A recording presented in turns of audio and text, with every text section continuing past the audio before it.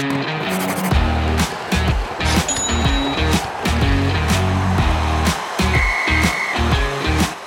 back to Fantasy Hockey Picks and Bets right here on Mail Media Network.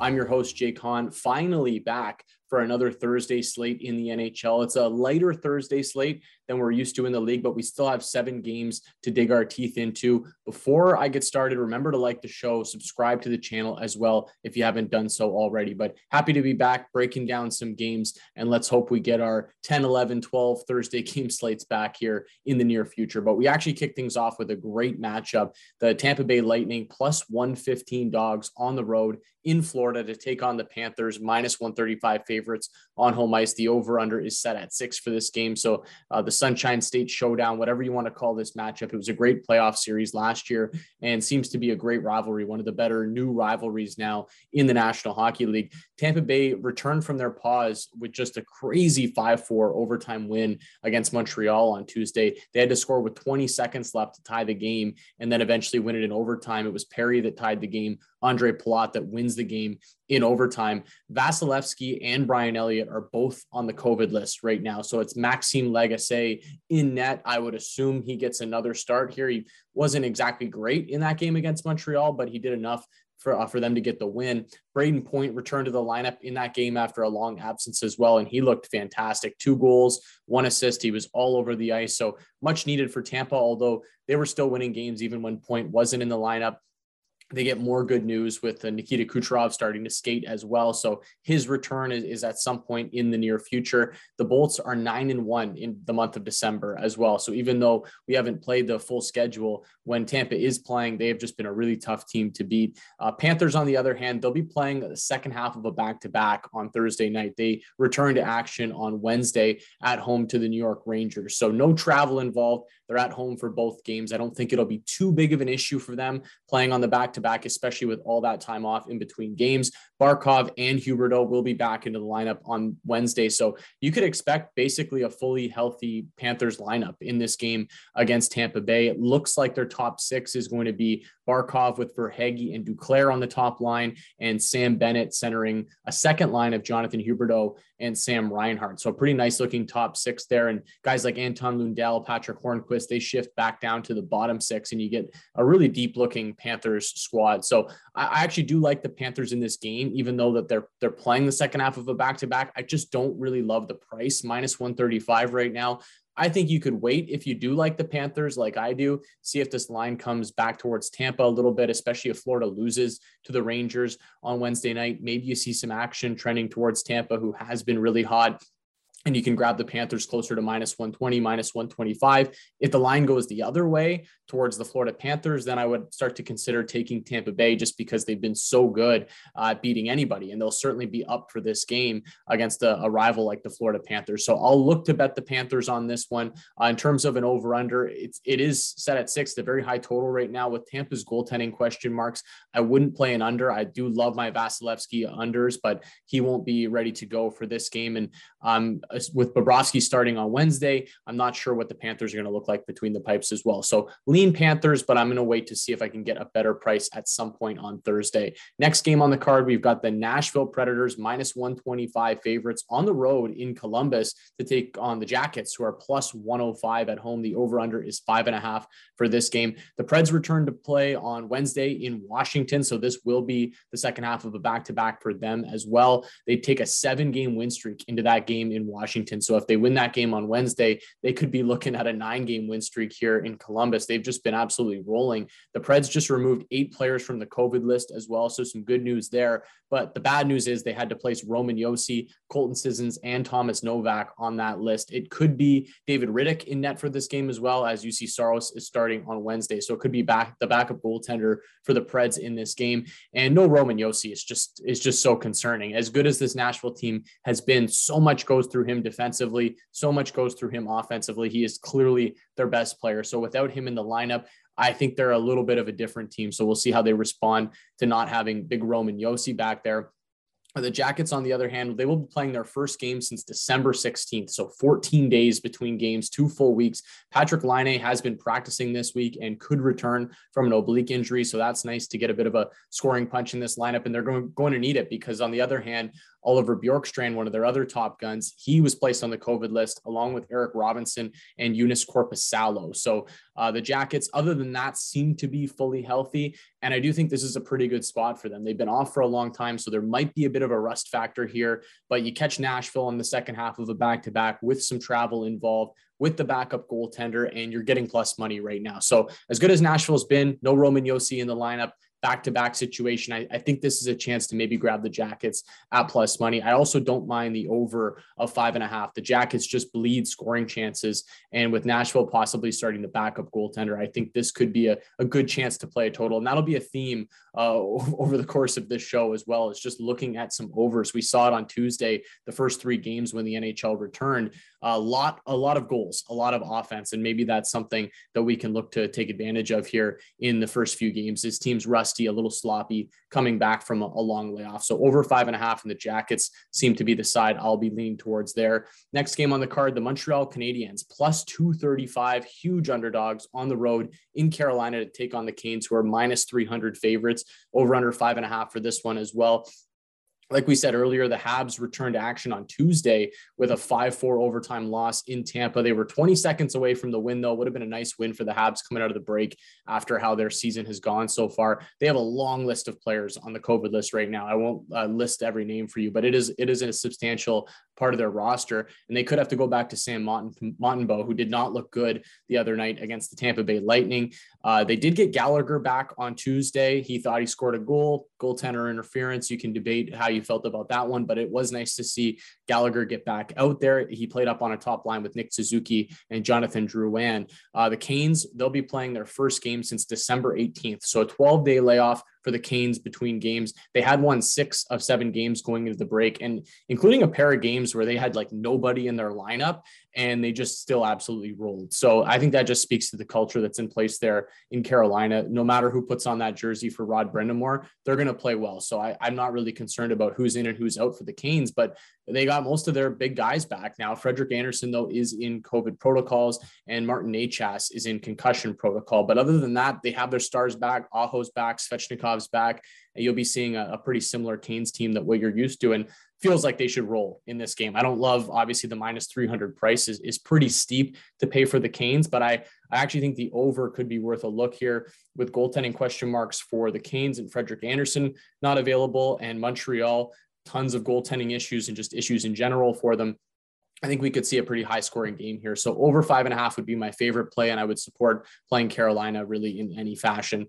Next game, we've got the Buffalo Sabres plus 165 dogs on the road in New York to take on the Isles. Over-under is set at 5.5 for this game. The Sabres will return to action on Wednesday at home to the Devils. So this will be the second half of a back-to-back for them. Home to New Jersey in Buffalo, and then they do a little bit of travel here to go to Long Island. COVID issues, just like every other team, Hinostroza, Girgensons, and Cousins are all on the list, actually, along with head coach Don Granato. They actually had a 4-game point streak too before the break, 2-0-2. Sabres have been playing some sneaky good puck. The Isles, on the other hand, they'll be playing their first game since December 19th, so an 11-day layoff for the Isles between games. Beauvillier, Clutterbuck, Nelson, Parise, Wahlstrom, all on the COVID list. So that's 5 regular forwards right there for the Isles that won't be in the lineup. They still haven't been able to string 2 wins together since early November. Now, some of that, there's been COVID that's thrown a wrench into that and the break that we've obviously been on, but it's just been a struggle for the Isles to string any sort of wins together. And it's just too big of a price to pay for them right now. I think they probably win this game, especially with Buffalo on the second half of a back-to-back, but I'm not lining up to lay minus 200 with the Isles right now. I just can't do it. So if I had to play a side, it would actually be the Sabres at plus 165. Like I said, they've been playing some sneaky good hockey of late before we had to hit the pause button. And again, the over 5.5, I just think is worth a look in a lot of these games. We've just seen teams so rusty, so leaky that we've seen some pretty loose hockey here. So over 5.5, Buffalo plus 165 would be my leans for this one. Getting to the later part of the card, the Calgary Flames minus 140 favorites on the road in Seattle to take on the Kraken, who are plus 120 on home ice. Over unders 5.5 here. The Flames will be playing their first game since December 11th. So a 19-day layoff for the Calgary Flames. Just crazy. Almost 3 full weeks since they've played a hockey game. They were on a 4-game losing streak before that. So maybe they did need the break in a small way, completely clear of their COVID issues though. So that's the good news for Calgary. There will be some rust for this team, but full health. They should be ready to go for this game. Kraken return.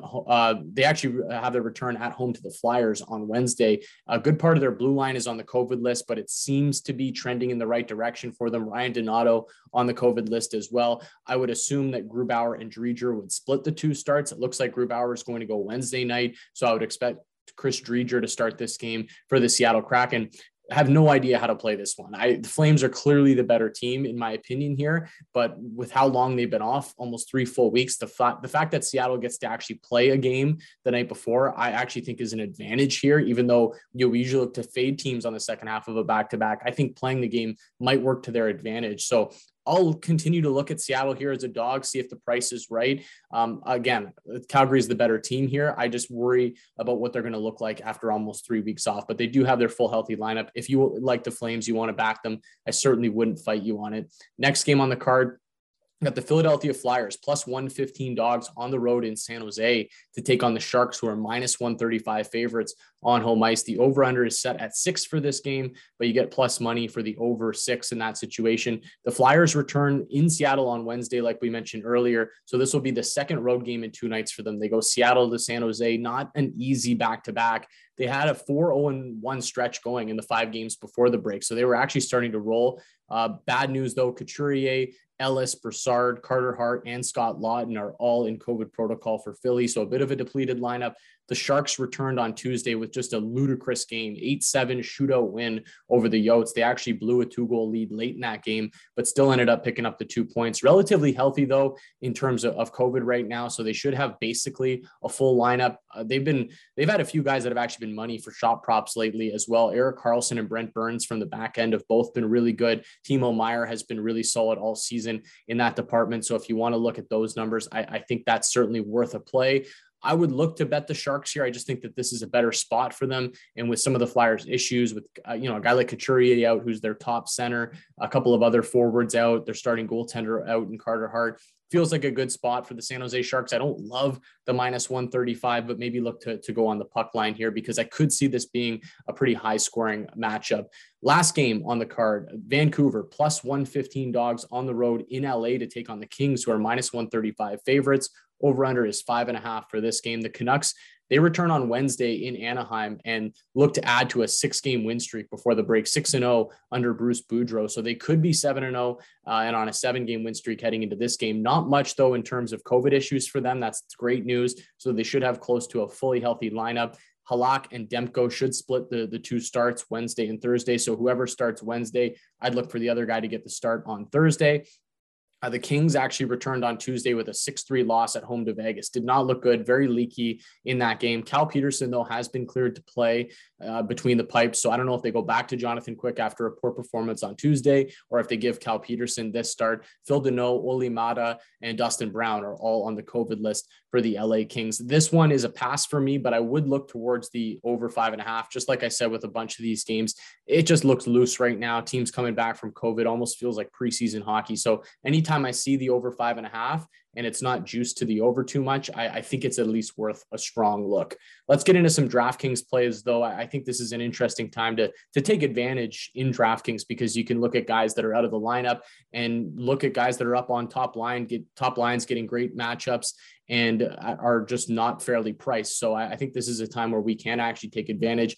Tampa, Florida is an interesting game. I'm looking at the price of Alexander Barkov. Doesn't seem to make a ton of sense. It's his first game back after a while, but he's only $6,700 for a top player like that plays the minutes that he does. And with Tampa Bay's issues in net right now with their 2 goaltenders on the COVID list and having to play like 3rd, 4th string guys, we could see some offense in that game. So $6,700 for Barkov, I think is a nice price. You could take his line mate, Carter Verhaeghe, if you want to dip into the bargain bin a little bit. He's $3,600 for Carter Verhaeghe. I think that's a really nice price. Obviously, the Kane stack, I think a lot of people are going to gravitate towards this against the Montreal Canadiens. Svechnikov, 6,600, Teuvo Teravainen, 6,200, Vincent Trocheck at 5,800. I think those are fair prices. It's just that they are going to come with some ownership. So I'd be careful going too heavy on the Carolina Hurricanes, but they should roll against Montreal. Speaking of players coming back from injuries, I just mentioned Barkov. Patrik Laine is another interesting name in DraftKings on Thursday, assuming he does play. There hasn't been confirmed that he is going to be back in the lineup, but he's $3,700. I know Nashville's pretty good defensively, but no Roman Josi, possible backup goalie. I think that's a nice price to take a shot on Patrik Laine to maybe score a goal or two in his return. So $3,700 for Patrik Laine. I'll have that one circled for sure. Buffalo and the Islanders. There's a couple of cheap Sabres I actually really like here. Rasmus Dahlin. He has just been trending upwards over the last month or so, shooting a lot, picking up a lot of points, doing it offensively, and he's only $4,100. So on the back end, that's not a bad one. Alex Tuch, $4,100 as well. He's going to make his Sabres debut on Wednesday up on the top line, and JJ Peterka is on that top line as well. Sabres prospect getting a shot here. So $2,900 for Peterka, $4,100 for Tuch. I think those are pretty fair prices. And bargain bin Canucks in LA against the Kings. It's just, some of these prices don't make a ton of sense to me. Bo Horvat at 4,200, EP40, Elias Pettersson down at 3,900 now, and Connor Garland at 4,300. I like all three of those guys that get consistent minutes in that Canucks offense. Philly San Jose could be another game to take a look at, as I think there should be some goals in that one as well. That'll be it for me today, though. You can check me out on Twitter at jhan4, and remember to like the show on the way out. Thanks for watching and listening, and good luck with your bets and lineups. I'll catch you all next week.